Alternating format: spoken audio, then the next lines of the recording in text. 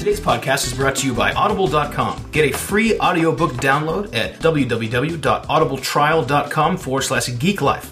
Over 100,000 titles to choose from on your iPhone, Android, Kindle, and or MP3 player. Welcome back to Geek Life, Pandemiga.com's very own podcast, episode 34. I'm JP. As always, with me is my fearless co-host, the Brian. Daddy needs a whole new pair of everything. And the vicious co-host, Joe. Hello again. And with us today we have Nero. Hello. And Pinku. Hi, ladies. Awesome. Very good. So, hey, here we are. The second weekly podcast. Can you feel the excitement? It's so cool. I am so glad to be able to bring you guys the geeky goodness weekly from now on. It's pretty freaking awesome. Putting in your ear more often than before. Yes, we're here to pleasure your ear holes every week. Oh, yeah, that was in poor taste. Okay. Anyway. Which fits right in with us. Hey, exactly. Okay, all right. Okay, so last time we took care of pretty much all the housekeeping that there is to say. So why don't we move straight into the Indie Spotlight. This week's Indie Spotlight focuses on Happle Tea. It is a hilarious webcomic by the magnificent Scott Maynard. So Scott is actually currently a student at the Art Institute of Boston as an animation major. And this is just one of his many projects, and it is freaking hilarious. Oh, yeah. Yeah, I think this has been going on since 2008. The style has changed a lot over the years. Pinku and I were talking about that. Yeah. You were saying that the old style is definitely fits in sort of a definable style. It's not, you know what I mean? Well, it's that super deformed anime style that's still sort of really popular. Sure. I think, because it's a lot of really simple forms. It's easy for artists to do, and it's easily recognizable, and it's really cute looking. Yeah, absolutely. It's a lot of fun. But what I mentioned before is it told me more about the artist more than it did about the actual comic, because it didn't seem like it fit at all with the tone of the comic. And so as I clicked the random button as I was going through the comic. Sure. And it was cool to see the stylistic changes. I really like the way it looks now. It's beautiful. It is. It's gorgeous now. Yeah, that was the first thing that caught my eye when I brought it right? up. That's actually usually not the first thing I notice about a comic, is the art. Right, or let alone webcomics. Webcomics get away with being crazy terrible sometimes. Mm-hmm. And this is just not the way it is. Scott is a very, very fine artist, and it's. I actually like that the art has changed. I get a kick out of seeing progression like that. Mm-hmm. And, I haven't had the chance because it's been going on for frickin' ever, but I haven't had the chance to really go through it step by step. I hit the random button a bunch, kind of jumped around, saw some of the more recent stuff, and this one is sort of a bite-sized, one. You don't really need to have seen a bunch of the previous ones to be able to get to get the joke. And it still works really well, but it's hilarious. Yeah, I started from the beginning, got about 25 in, and then looked at the posting date for it, and it's 2009, and thought, oh, fuck me, I'm not going to get through all this tonight. Right. I sat and spent probably just easily a half hour just hitting the random button, and I laughed pretty much every time. Right out loud. It's very well done. So a little bit about Happle Tea. Happle Tea is a comic written and drawn by one Scott Maynard, and is the only comic that excoriates... Did I say that right? There's no way I said that. Excoriates? No, you said it right. You said it right. And is the only comic that excoriates religion, pop culture, and politics at the same time, lauding the world of cryptozoology. Scott has been known to associate with Panoply. Good lord, man. Choosing $20 words here, yo. Panoply. Scott has been known to associate with a panoply of creatures ranging from the mighty Sasquatch to the lesser-known dire owl, and is on a first-name basis with all of them. Happle Tea is a factual account of his dealings with the supernatural beings, gods, and his monsters' friends related in the strips by his comic doppelganger, Little K, or Lil K, Lilk. While not working on Happle Tea, he is often writing and drawing other comics, working on animation, or playing guitar. So...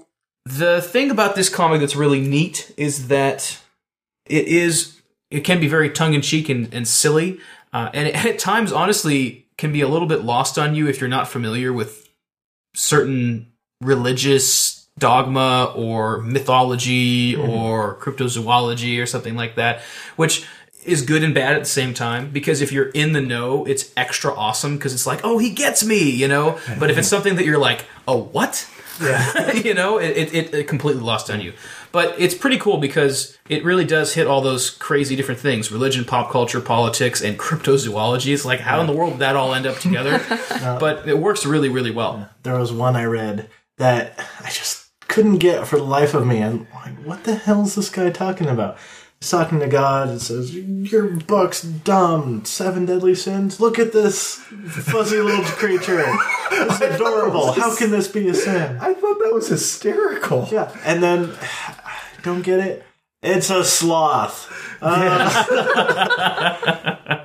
So exactly. Once you get it, it's friggin' hilarious. It's freaking hilarious. No, there's a very sharp wit here. You can tell the comic is written with really just a high level of intelligence, and it's really good. It's not cheap jokes. No, it's definitely thinking jokes. Thanks to Apple Tea, I now know that all Tyrannosaurus Rex ate mangoes. Mangoes, duh. No, it's great. Basically, the main character is a little boy of an undetermined age, and his name is Lil K. And Lil K lives with Sasquatch and God. And God often takes the form of whatever the hell he wants, but most of the time he spends his time as a cat. And so it's kind of a cool format because he basically allows for there to be some pretty sort of big questions to be posed to a cat who happens to be God, and the cat can speak with authority on it.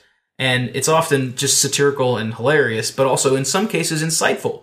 Yeah. Because we all have those big questions like, what's it all about? Why this? Why that? Pierogies. And he comes right out and says it, and it's awesome. There's one where it's like, what is it all about? And oh no, why did you create human? What was it? I'm going to look it up. No, why are you here? Why are you here? Because this place has great pierogies. Oh, why are humans here? Because this was the only place I could find it. It was the only planet that had pierogies. What's the meaning of life? Pierogies! Oh, it's so funny. I've found myself going back and just thumbing through this on a regular basis. I mean, it is a little daunting that it's been going on for so long and there's so much of it, but it's also kind of completely great that there's so much of it that you can just sit here and just while away hours. Because they're pretty much single strips. You can jump into any single they really issue are. And it doesn't really matter. So the fact that there's years of this is pretty nice to have. So it's definitely pretty great. So make sure to go check out Happle Tea at happletea.com. That's HAPPLET.com. Not T the letter, but TEA. The beverage. Yes, the beverage. Yes, and then you can also follow Scott at Happle Tea on Twitter, which you should definitely do. He's very active on Twitter, always posting funny things and keeping you up to date on everything that's going on with the comic. And just highly recommend Happle Tea. Is just brilliant, hilarious, good stuff, gorgeous art. Nice use of color, good palettes. It's just good. There's a lot of webcomics out there, believe me, lots of webcomics out there, and this one really stands out. Like it's quality. I like Competence is great. It's so great. Yeah, it is. It's freaking awesome. It's so rare. Yes, it is. It's pretty awesome. So anyway, make sure to check out Happle Tea at happletea.com and follow Scott Maynard at @HappleTea on Twitter. This episode, we're going to review Gruesome Tales by Jared Meninen and Joe Daly. But first, we're going to get into a quick game review. Now, over the past couple weeks, over the past year or so, one of my very closest friends and very infrequent Geek Life visitor, but he has been on a couple episodes, Chaz. We actually got a chance to hang out, which is rare and much appreciated and enjoyed. As always, we talk about geeky business because we're complete geeks. And he decided to show me something on his phone. Now, to be completely honest, at this point, I'm kind of like, no more phone games. I'm just kind of tired of phone games. I'm tired of the simple, cut the this, throw the that. It's like, no, I'm done.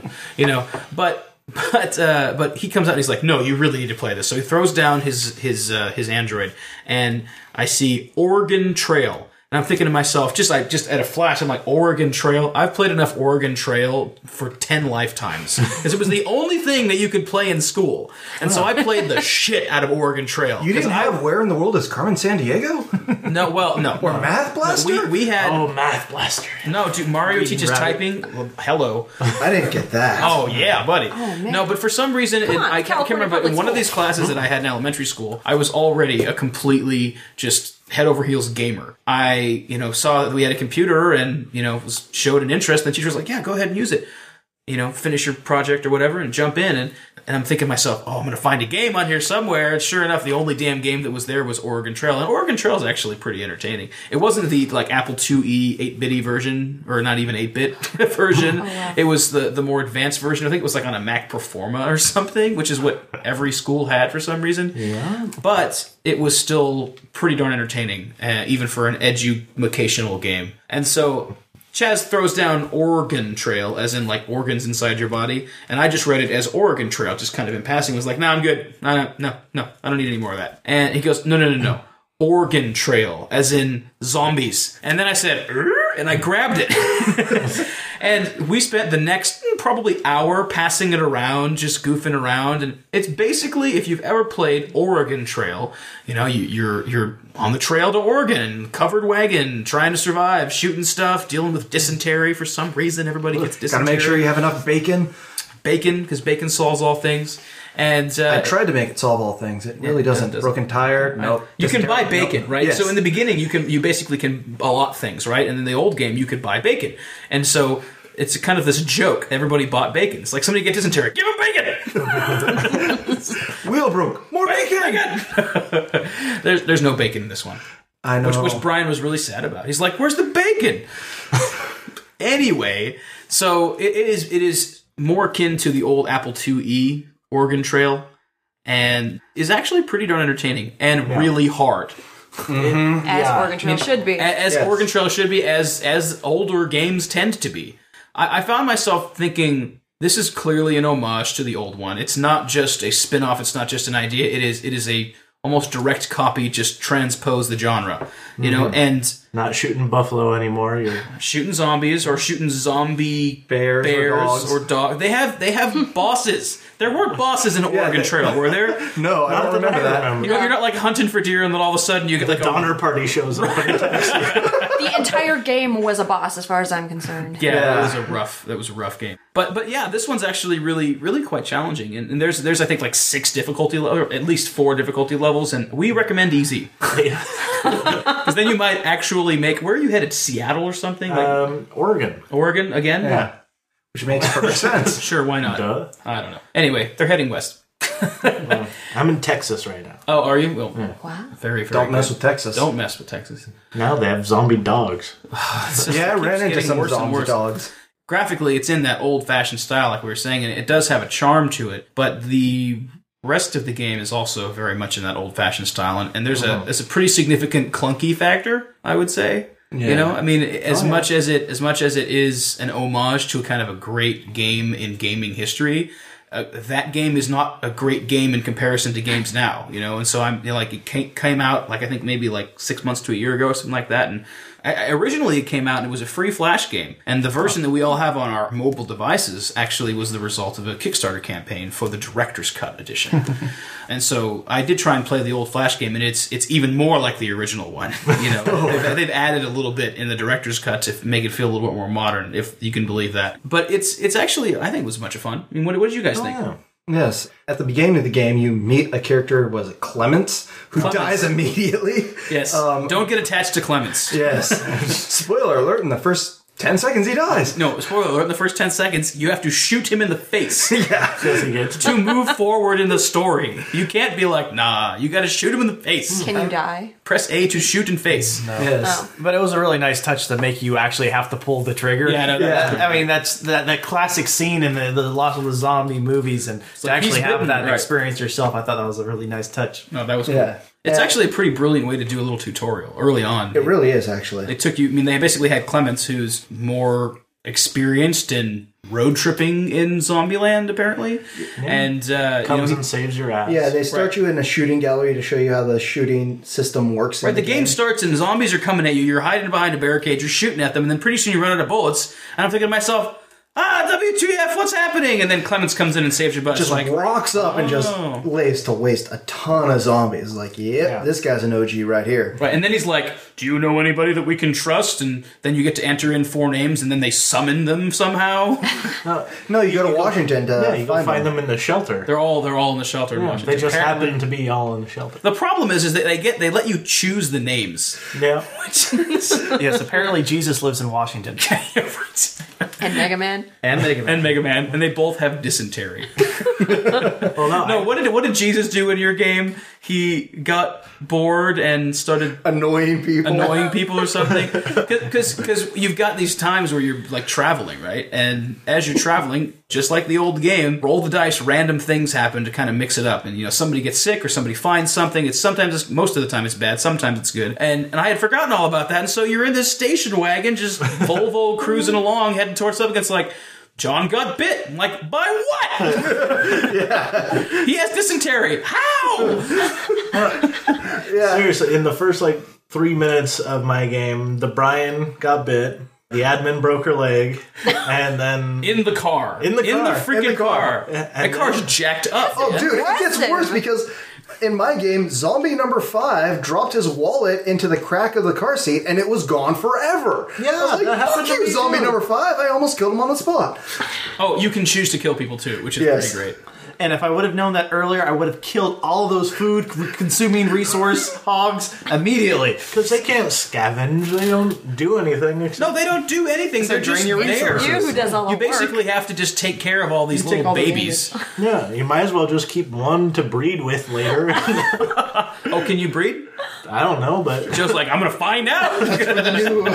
So one of his characters is going to be named Breeding Stock. It is kind of funny though, because when you're out scavenging and when you're out shooting, or you can actually take jobs in cities and stuff, if you make a mistake and get hit, the little mini game is over and you take damage. Your main character takes damage, and if your main character dies, the game is over. And the only way to heal your main character is with a med pack. Everybody else, however, when you're resting, they just consume your food and heal. And I'm thinking to myself, what the really? yeah.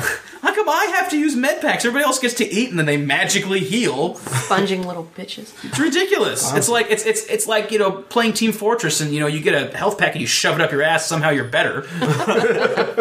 It's not cool. I want to be able to eat and heal. Come on now. I do want to make this mention because both the 8th Henry, when I saw him and we were playing the game and I made the same mistake, at the very beginning, you get to dole out a certain amount of points, kind of like in the old original Oregon Trail where you had a certain amount of funds and you bought certain supplies and stuff like that. Yeah. One of the... I think setting up stats for an RPG character. Yeah, setting up stats. One of the things that they have is money. And both the 8th Henry and I, when we were starting our games, were like, this is a zombie apocalypse. We don't need money. Money, I don't. Wrong. Yeah, we'll scavenge anything we need. Right, exactly. I thought the same thing. I was like, we're going to need gas. We're going to need food. Bullets. Right. And the reality is, though, unless you put at least one little dot into everything, you're fucked. I still haven't been able to use a muffler yet. Really? I burned through my muffler in 10 minutes. Really? Magically, just like magically you get bitten and dysentery and break your leg on your car ride. Magically, my muffler was just destroyed. I've always kept a supply of 2, and then I'd find some here and there and trade them away immediately if I could for other stuff like food, funny. bullets, Swiss cheese and bullets, baby. Oh man, someday. So, you guys have all pretty much had a chance. Any other thoughts on this game? I like Oregon Trail. Oregon, not Oregon. I like both. I'll Yes. probably still play this game until I die. I played a ton of iterations. I'll play this one too. Oh, sure. Guy Online had a throwback? Yeah, they had a special event, which was pretty much Oregon Trail with the NPC characters. And one of them, when you went to go hunt for, one of your you picked a boat airship captain. One of them was this deer who was an NPC on the site shopkeeper. Anyway, if you happen to kill any deer, he would kill your whole crew. So there's lots of cool variations. And that's so this funny. one's cool too. It's great. It's good to see that Oregon Trail is still alive and kicking somehow. Yeah, and this Always will be. Yeah, and this version did a pretty good job of modernizing it. I didn't see the Flash version, but it did feel a little modern, even though they tried to keep the 8-bit feel. So I think it was a good balance. I always love to see a lot communicated with a little, and I think that in the pixel art, that is one of the places that's most impressive. Anybody that's studied how sprites work, it's like one pixel here, one pixel there. It's amazing how much you can communicate, especially when they're moving. It's just wild. And this, really is. It's not even 8-bit, really. It's way less, right? It's what was the 2E? I don't even know. No, it was 8-bit. It's the same processor that was in the regular Nintendo Entertainment System. Really? Same processor that was in the Commodore VIC-20. It's the 6502 processor that's been used in countless number of things. So you'd be Candy surprised. 1000s, yeah. Lots of them. I gotta say that the shooting system was a bit clunky. Oh, but yeah, that so was- you have to drag away from... I think what they want you to do is they want you to touch the enemy and then drag to yourself. Yes, that's how you aim and fire. Right, but... Or you can touch yourself and You can drag yourself and drag back. and hold behind. Yeah, you go backwards. Right, the first time that you're toggle supposed to aim. shoot Clements, it says drag to your opponent. And so I'm dragging from my guy to Clements, and my dude's like just pointing directly up or pointing directly down. The admin about like through the Brian's tablet across the room. She's like, "What is wrong with this system?" And then we're like, "You got to drag back." She's like, "This is stupid." Oh man, watching her try to play this was Incredibly entertaining. yeah. Yes. She And terrifying. a little she bit. just did not get it. No. Yeah, well, You know, it was this- especially terrifying because she was using my tablet. Just remember, folks, you break it, you buy it at 10 times the price. This is true. But if it had any user interface control problem, it was definitely the shooting, because sometimes you got shots you never thought you would make, and other times you're totally sure you're going to make this shot and totally didn't get it. I felt like the hitboxes on the zombies were a little bit generous. I felt when this, like, you would get touched by a zombie when I was hoping to sneak by. Yeah. You know, and they'd like magically hit you when, you know, a little bit.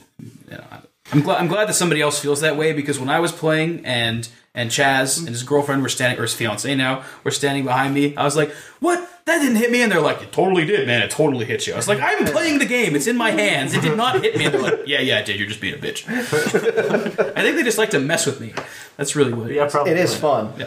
The game, the one thing that the game that really bothered me about the game is that it felt like, I mean, and this could just be because I'm a big weenie with games now because I've been playing new games so much, but there was no hand holding. There was a little bit of an intro with Clements in the beginning, but you got to town and it's like, Here you go. here you go, have fun. Drops you into the game.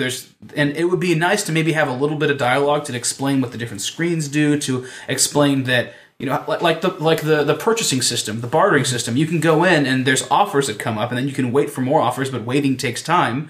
And depending on the time of day, and food, depending on the time of day, there's more or less zombie activity, and you have a finite amount of food. And I can remember the first time that I did that, I was like, no, my food. It's like, I was just curious. It said wait, and I was like, oh, what happens when I click this? It's like, my food's disappearing. So, I mean, I wish that there was just some simple dialogue that popped up and said, you know, you can click wait. It consumes some food and takes some time, but you might get another offer. It's like, that's all it needed, you know, but they forewent that. And it really feels like they were just, you know, really kind of almost porting with just sort of a sheen of a different style, the old one. Well, it's interesting because I skipped all the story. I was like, too much dialogue, didn't read any You of and it. your story hate. I'm used to the original Oregon Trail where you just had to try everything and experiment. Yeah. Every Yeah. round. That's what I did, trial and error. That actually, reminds me of the 80s gaming experience in general as well. That didn't work. Oh, so you learn the hard way, and that's how you learn how to Trial play. and death. In my day, you just died. Yeah. And you only got 3 continues. Oh, you start What's over a at the freaking continue? beginning, too. Yeah. Yep. So, out of 10 Miyamotos, Miyamoto scales back. Miyamoto scale. So, out of 10 Miyamotos, how many Miyamotos would you guys give this game? Pink. Stu, 7. 7. Nice. Neuro? I'm going to be a little less generous. I'll probably give it a 4. Wow. Whoa. Explain. Well, Was it because it kept crashing? no, it has nothing to do with stability about the game. You just don't like Oregon Trail. I was kidding. I'm really trying to analyze this thinking. I just wanted more Yeah. from a game these days, and it's really a retro game, and I love retro games. But Also, it's a little expensive for what it is. Yeah. It's like $2.99, and it's really not a lot of content. yeah, I think It's long, Yeah. but yeah, not a lot of substance to it. Sure. I've played this game before, and it's tough to play it again after spending so much time in it. So it's Says just you. the replayability is kind of lost for me. Yeah, and I think maybe I guess my main gripe is the content. Yeah, the lack of content. Joe, out of 10 Miyamotos. I'll probably stick with a 7 too. Yeah. You know, I'm gonna keep playing it until I get to frickin' Oregon. Or become organs. All right, the Thank Brian. you. Thank you. Don't forget to tip your waitress. I'm gonna give this a 5.5. Oh, see, the Brian is always trying to cut Miyamoto in half. Yeah, He needs to have some I blood. mean, there is that, and It is a zombie game. And for me, 5 is a meh. So this is just slightly above a meh because, you know, I did pay $3 for it. I probably won't be playing it that much. Sure. It's just kind of, it's not bad. It's definitely not meh, but not much higher than. Yeah, for me, I think I'm going to go 6. I enjoyed it. I'm not sorry I downloaded it.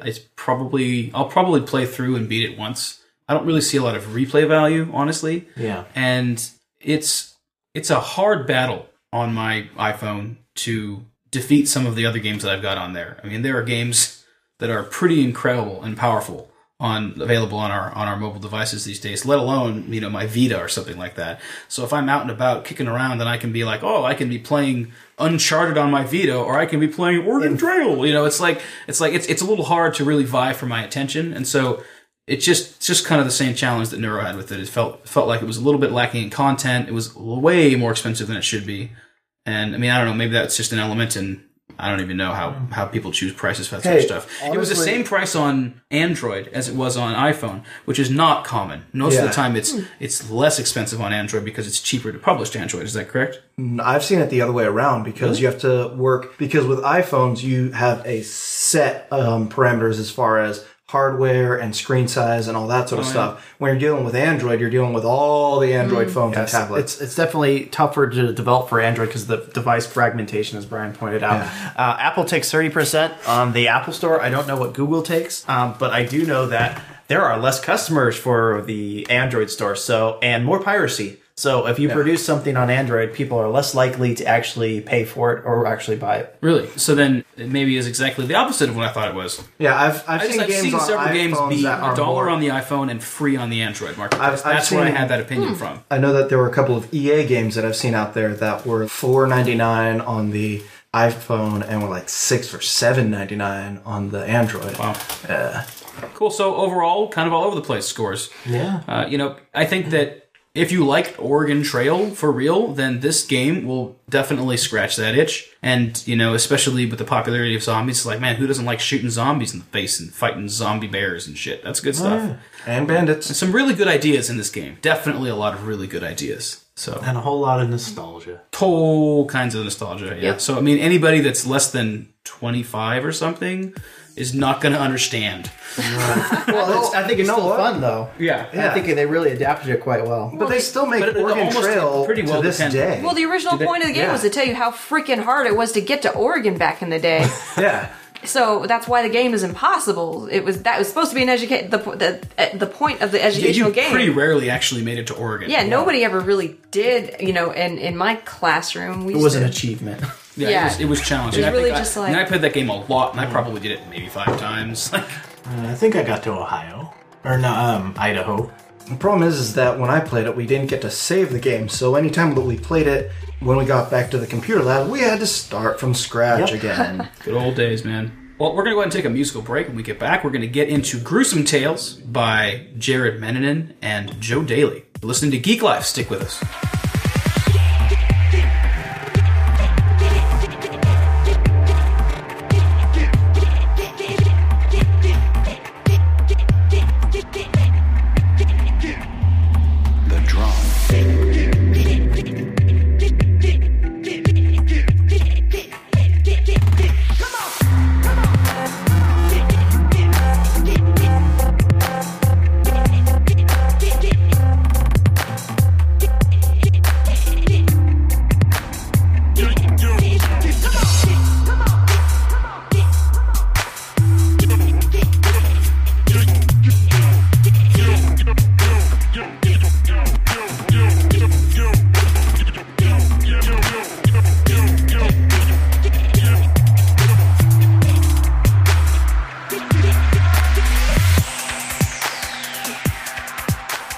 Welcome back to Geek Life, episode 34. Right now, we are going to give a bit of a spotlight for an audiobook, thanks to Audible. John, what have you been listening to? Actually, recently I listened to 14 by Peter Clines, and it is awesome. 14, actually I was told about it by Admin. The admin and I both subscribe to Audible, and sometimes we'll share different good ideas and books and stuff, and when she had listened to that, the moment she finished it, she text messaged me, and she said, and I quote, "You have to go listen to 14 by Peter Clines." And I said, "Why?" She said, "I can't tell you, you just have to listen to it." It's hard to talk about how great this book is without giving away the kind of like, whoa sort of moments that this book has, and in which it has several of. Suffice to say, it is about a gentleman who moves into this surprisingly inexpensive apartment in Los Angeles. And just Yeah, the kind of, suspect already.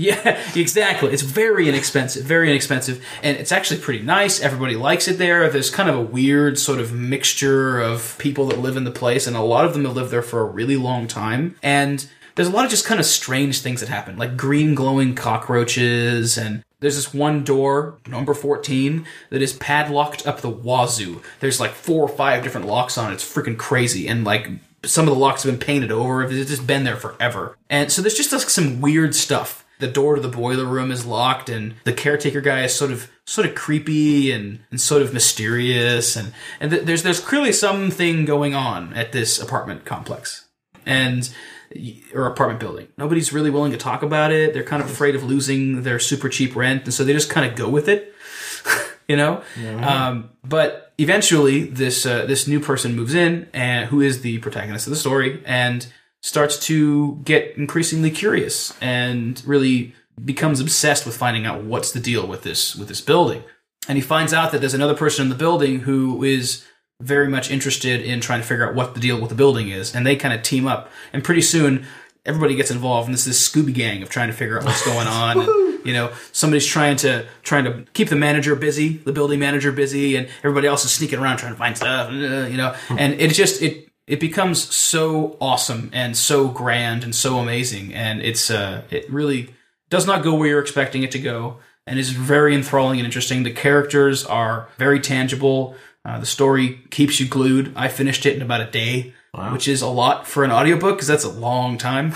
You know, you can read way faster than you can listen, I think. I burned through this audiobook, and it's really, really entertaining. So highly recommended. Check out 14 from Peter Clines. You can get that on Audible. If you go to Audible, you can go to audibletrial.com/geeklife and download it for free. We highly recommend checking out 14 from Peter Klein.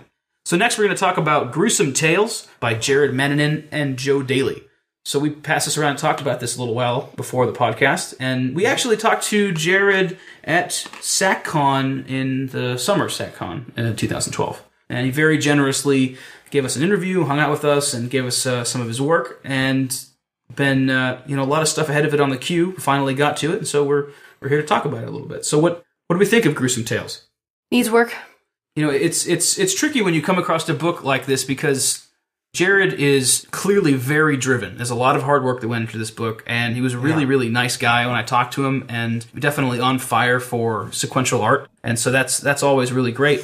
But it's not real common to see a trade. This is a trade paperback. It's not real common to see a trade paperback, because that's an expensive endeavor to put together a book and throw it into a trade paperback, buy a bunch of them, and then go to conventions and sell them. Like that's some serious money investment, time investment, and you know, for the stories to just not be ready yet. You know, the art to not be developed enough to really warrant that level of investment. There's definitely a lot of potential, I think. And down the road, it'd be interesting to see where it went. Some kind of creepy stories, some definitely clear about trying to make a point with his stories. They don't just kind of meander around. He definitely has a plan and a purpose, but it just feels like it's just not developed enough. You know, there needs to spend more time developing his art style, developing the writing style. This felt like it was more appropriately in like a copy comic, you know, where you print it out and then staple it. You know, it felt like that's where it belonged. Not in this really really nice the trade book paperback. is really slick. Yeah. And the cover art is actually pretty awesome. It's a little disjointed from the rest of the art in the book. Well, you know, the thing is, the cover art can kind of get away with being kind of weird and crazy and actually very, very variant from the inside. As long as it's vaguely relevant, I think. Sure. But I think the biggest thing about this is you go to all this trouble to get a book printed in a really nice format, and that's cool. You know, that does interest people on a very base level. Sure. But when I was looking through the book, it seemed like there was a lot of work that was just really rushed. A lot of drawings and a lot of it looked like it was still kind of in pencil. Yeah, there's a lot of rudimentary stuff with like there was problems with drawing the hands, problem with foreshortening. Right. I noticed that there was one point where I think it was the second story where it was. I mean, it's called Gruesome Tales, so it's all these sort of creepy, weird tales. Well, they all have a twist ending, right, and they're all terrible endings. Right, but it all kind of reminds me of like Twilight Zone episodes. Or I think so something. too. You know, but there was, I think number 2. It was about a young boy and his mother on the run, and she had done something very vague. Doesn't explain to you what it was, but had done something to try and make money for them at some point, and they were running from that decision because she couldn't pay it somehow. And then she like disappears, and the boy she gets pays taken. with her boy? She pays, like, the guy takes the boy into slavery, assumingly. Like, it's confusing, you know? Well, see, okay. Now, it's hard to... But before we get into what that story was, I was going to say, artistically, there was a scene in that one where the boy puts on a coat, and all of a sudden, he's not, like, 4 heads tall, he's, like, 7. Yeah. Like, he gets, his, like, body proportion, his head to his body proportion is massive, and all of a sudden, he looks like a man. And it's like, whoa, is that the same person? Clearly it is, because in the next scene he's a little bit smaller, and it's just kind of all over the place. Actually, at that point, there's a story shift. What I understood of that second story is the first part of it is kind of a going back to when he is still with his mother, and this is where he gets separated from her. And then when he meets the, like, other him, like the shadow of him, which apparently was never actually there. Oh, okay. Which was never there. The characters actually switch, and now the actual character is no longer the boy that was looking for his mom's purse. Now it's the boy who was naked in the closet, and now that boy is talking to his imaginary friend who was him. Before he got taken by this man. So there's definitely some elements of some real genuine creep factor. He sets out to tell some creepy tales, and there's some creepiness in the tales. As much as I feel like the art was underdeveloped for this sort of a format, I did actually think that the couple shots in the darkness of the creature in that one were pretty darn scary. Yeah. They were a little bit reminiscent of Ben Templesmith. You know, definitely some influence there from his 30 Days of Night books, with just like the epic amount of teeth and this sort of deformed, flexible. That's what's so cool about Ben Templesmith, is that his stuff, he doesn't ever really, subscribe to one particular style or shape. His characters are all very malleable, and so when he has something that's so creepy, like a vampire, when they go to roar or scream or yell or bite somebody, they're all just giant rubber awful things that can stretch and contort. Oh, right. So it's so cool. So there's an element of that in the monster for that one. So he kind of goes into this expressionistic thing, I think, during some of those panels. Like at the end of this, I think maybe the third story too, you have at least a consistent art style going, and then at the very end, there's this sort of Rubber Man panel, but there's almost too much of a style shift. So the underlying thing that I get from this is he needs to make more comics, not only make more art, but also study things like lettering and how that's supposed to flow, because he actually did hand lettering in the first comic, in the first one, which is ballsy.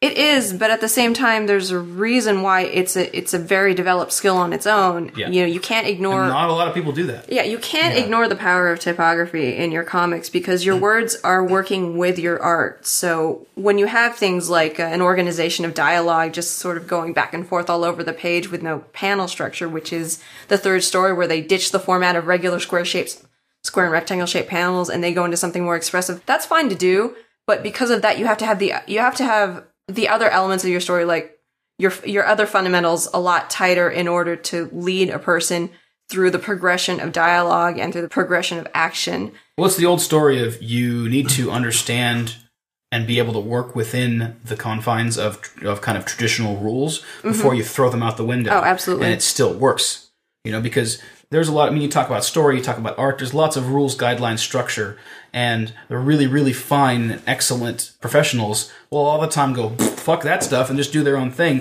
But they can do that because they've reached a place where they can work inside the rules. They can, you know what I mean? Like they've developed it to a point where they're able to still make it work. The reasons that the rules are in place are not because there used to be rules, but because it helps things to stay on track and be clear and understandable and sharp and all that sort of stuff. And so when you throw the rules out the window, you have to have a very, very strong grip on them. It has to be conscious when you ditch them rather than not knowing them and ignoring them. Right.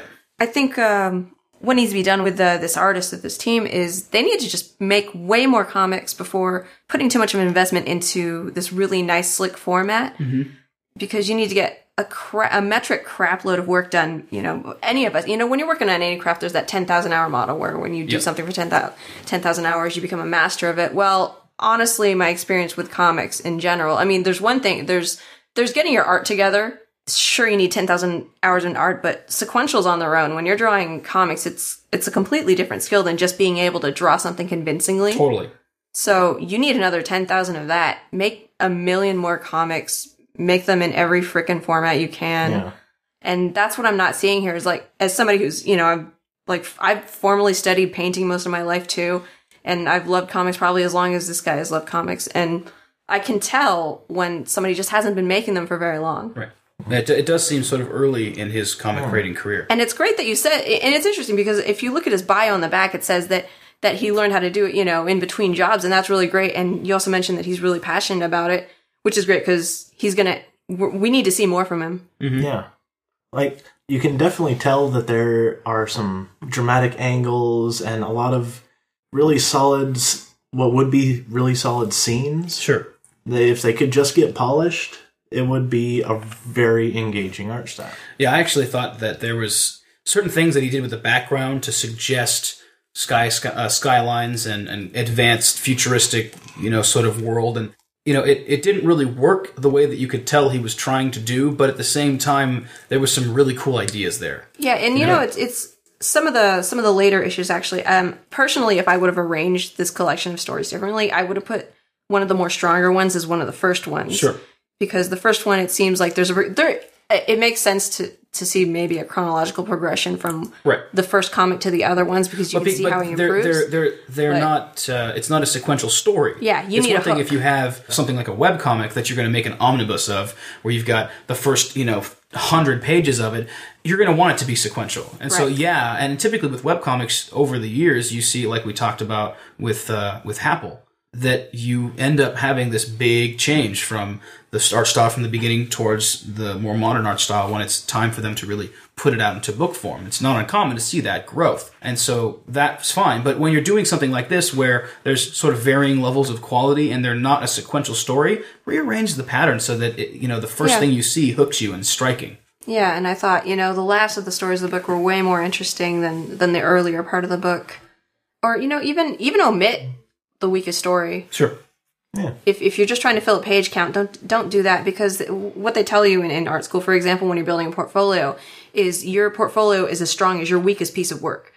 So I felt like there was the first story in there. If we didn't have it, I think it would have been my rating would have been a lot higher. Sure. Or if it was sandwiched between the hook and a strong finish, it would have been a lot better presentation. Yeah, you can do that too. But there's the point is it's still as strong as the weakest story. Well, that's the thing. That's the thing about when you're doing visual storytelling and or visual anything, and it's a personal project, like he said, between jobs. Right. This is not what he's depending on to be able to pay his bills. This is not it's very unlikely that he has a publisher that is hounding him and knocking down his door saying, this needs to be done by this time. I need this page and many pages by here.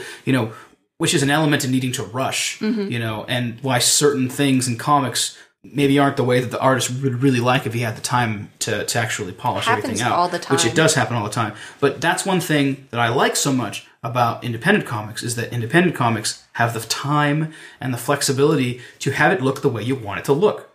And I've said this before, I really feel like if you're doing an independent comic, there's absolutely no excuse for it not to look as you want it to within your capabilities. Right. And and there are some times where hands in this are drawn decently. There's some times when the hands are like crazy scissor fingers, and it's just like there's absolutely no way that Jared's completely happy with everything in this. There's going to be pages where he's like, well, if I would like to go back and fix that or whatever, but there's no reason for that ever to come out. Even if you put it up online and you're trying to make deadlines, like we're talking about, coming up to 23 pages in a little while with some of the comics on Panda Manga. And there's some things that we're going to go in and tweak and adjust before we put it into print because there's things that we want it to be better. Yeah. Right. And it's like there's no deadline for the prints. There's deadlines for the releases online. So some things have to be done a little bit quickly. Some things don't get as much polish as we'd like. But if we're going to print something, we're going to make it the way we want it before we print it out. There's nobody waiting for us. There's no publishers, needing a timetable. We're going to make it look exactly as we will. When Joe and I get together to put out the first issue of Dinner and Dragons, we're going to sit down and with a fine-tooth comb, go through everything, make sure everything is perfectly spelled, make sure everything is just right. If he doesn't like something or wants something redrawn or feels like there's proportions are incorrect or whatever, we're going to go in and tweak it. Because make sure the staples are in the right place. Exactly. There's no reason, no excuse whatsoever for anything to be any less than your best. Yeah, and I know the message can be conflicting because on one hand, you really do need to finish more artwork because that's usually the failing of an amateur is they never finish their projects. Right. So on one hand, yeah, finish projects, but on the other hand, if you're going to be putting this out for people to come find you and come read your stuff, just, save your best stuff. Well, every comic artist has probably 5 comics they've done to every one that they actually share with the world. Right. There's a lot of stuff that goes into the behind the scenes. There's a lot of things that I've made, that Pinky's made, that like only our friends have seen. Oh yeah, God. Oh my know? God. And I actually periodically will clear out my entire DeviantArt. Sure. Or directory. Tumblr. You did it just recently. Oh yeah, I just did. I just purged all my artwork. So if anybody ever wanted to see it again, well, it better be in Google because I don't have it anymore. But it's just it needs more.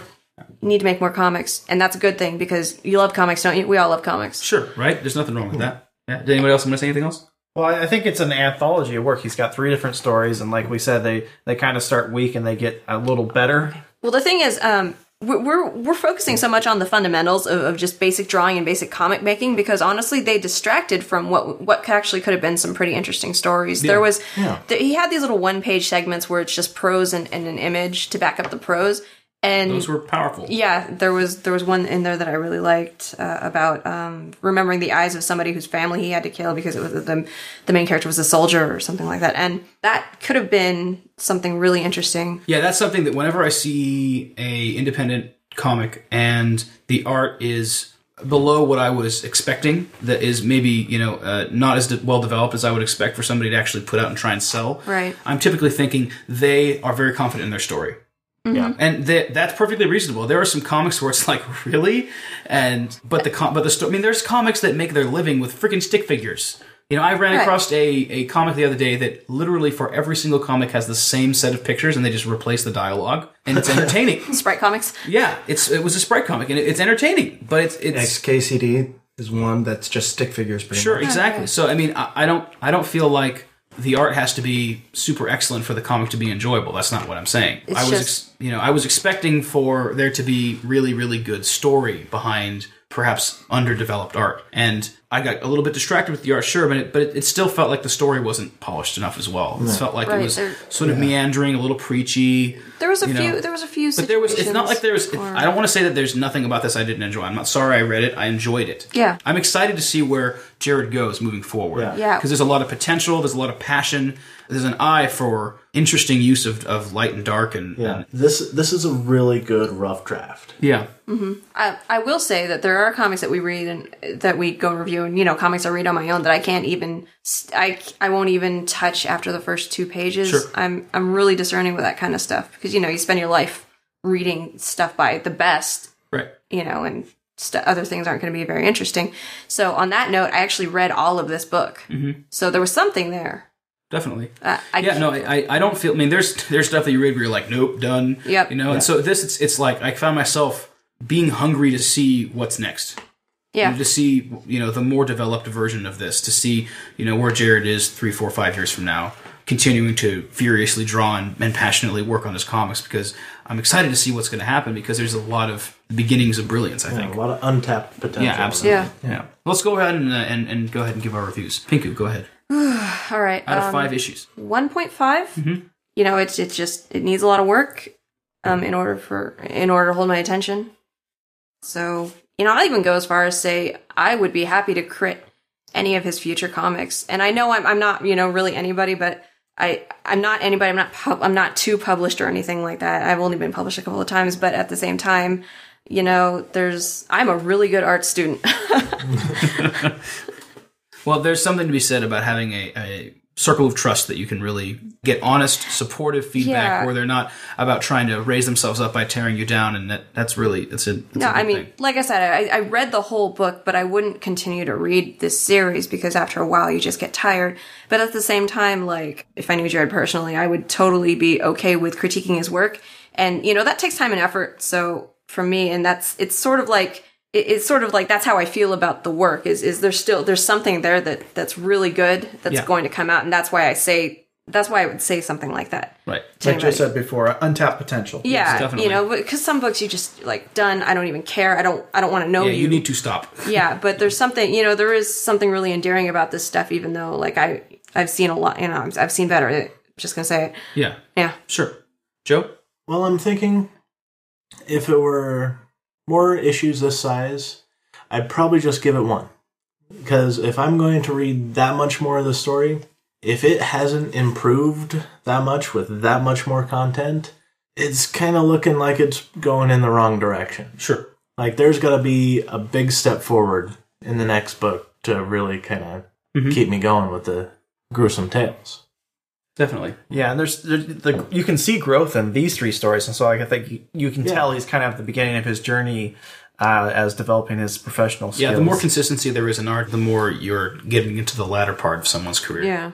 Yeah, so I think if we did another 3 books, we'd definitely see even more improvement. Yeah, which I'd like to see, honestly. I'm That's looking what the forward to hope seeing is. his next stuff. I would I'm actually... expecting it to go up. Yeah, absolutely. Yeah, I actually don't remember names, but I might actually remember this name Yeah, in terms of a lot of art just because there's so much of it, sure.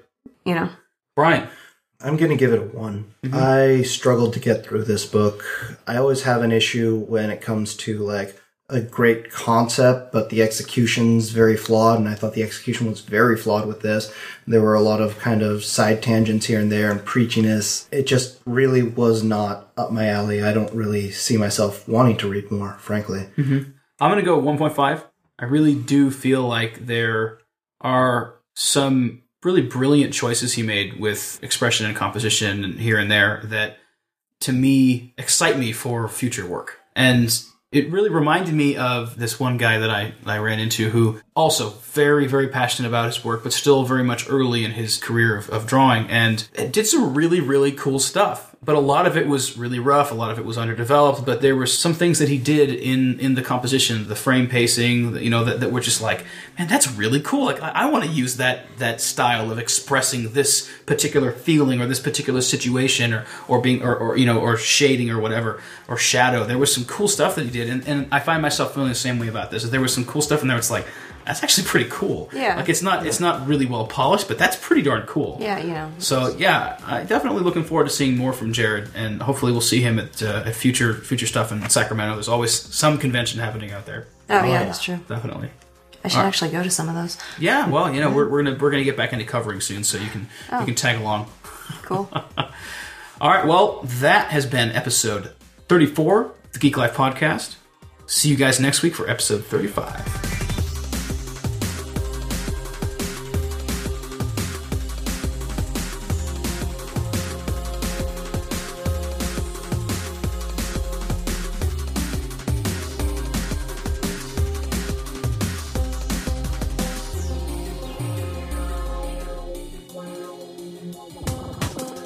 Thanks for listening to Geek Life.